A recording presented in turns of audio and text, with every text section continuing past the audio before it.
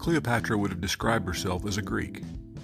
Whatever the racial ingredients of her Macedonian ancestors, her language, like theirs, was Greek, and so was her whole education and culture. Michael Grant, author of From Alexander to Cleopatra, The Hellenistic World.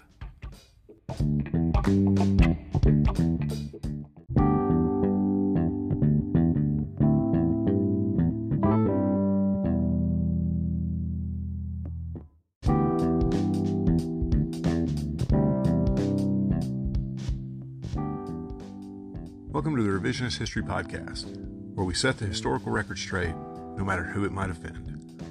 I'm Paul, and today we'll be debunking some persistent myths about one of the most famous women in history, Cleopatra, Queen of Egypt. Cleopatra's been back in the news recently with the announcement, amid some controversy, that Gal Gadot will be playing the legendary monarch in an upcoming film, reprising a role played in the past by Vivien Leigh and Elizabeth Taylor. The controversy, such as it is, surrounds the ever-popular fight over so-called cultural appropriation. There are some who are angry that Gadot, who is Israeli, is playing the role rather than an Egyptian actress, which brings us to myth number 1. Cleopatra was an Egyptian. Well, she was, and she wasn't. It really depends on how you choose to define ethnicity and nationality. For a personal example, my grandmother was born in Massachusetts, making her an American. But her parents, and their parents, all the way back for hundreds of years, were Italian. She was an American by nationality, and an Italian ethnically, and for much of her life also culturally. The same is true of Cleopatra. She was a direct descendant of Ptolemy, Alexander the Great's general, who became ruler of Egypt when Alexander's empire was divided after his death in 323 BC. Ptolemy, like Alexander, was from the Greek kingdom of Macedon, and when Cleopatra was born almost 300 years later in 69 BC, she remained ethnically Macedonian because the royal family only intermarried in order to keep the bloodline pure. The royal court was Hellenistic, or Greek, in culture, language, and practice. So while she was born in Egypt, Cleopatra was essentially a Greek.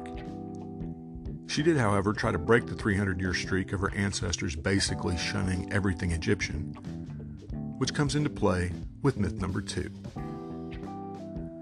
Myth number 2 is that Cleopatra was a beautiful enchantress who seduced great men like Caesar and Antony with her sexual wiles. And the idea that Cleopatra was one of the most beautiful women in the world has been reinforced in our time by the actresses who have played her. All have been beautiful. But during her life, she was never described as gorgeous. The images we do have from coins of the time show a large hooked nose and a large forehead. Rather than beautiful, she was described as captivating, which we tend to translate today into a physical description. But then it wasn't. She was captivating because of her conversational skills, her ability to make a cogent argument, and her intellect and education, which was extensive both for women at the time and for the party boy rulers who had come before her. She was the first ruler in the Ptolemaic dynasty who actually learned to speak Egyptian, one of the 10 languages that she mastered. She took advantage of the famed Library of Alexandria to acquire an excellent classical education in mathematics, astronomy, and writers like Homer, Aristotle, and Plato, and was understandably pissed when Caesar accidentally burned the library down. It's likely that her looks were emphasized over her intelligence, both because it was a man's world, and because it was a simple way for Roman historians to demonize her, blaming her for the fall of Caesar and Antony. Sadly, all of the contemporary accounts we have come from the Roman perspective, and we all know what happens when the victors write history.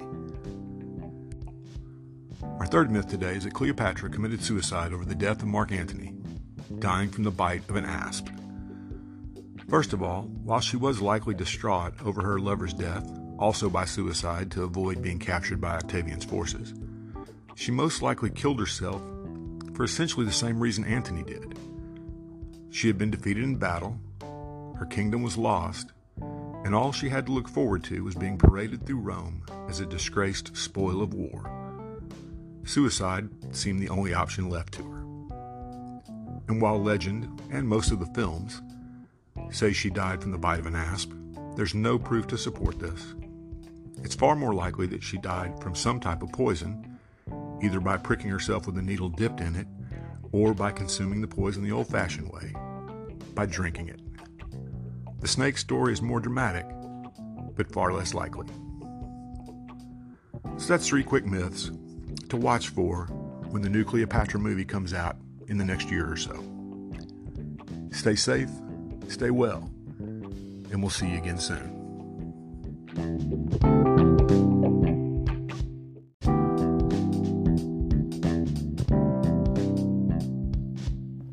Thanks for listening to today's episode. I hope you're finding this podcast both informative and entertaining. If you'd like to help us keep episodes like this coming, please consider clicking on the Support This Podcast link in the show notes. It'll help us create more content and go a long way toward making this podcast completely ad-free. Thanks again.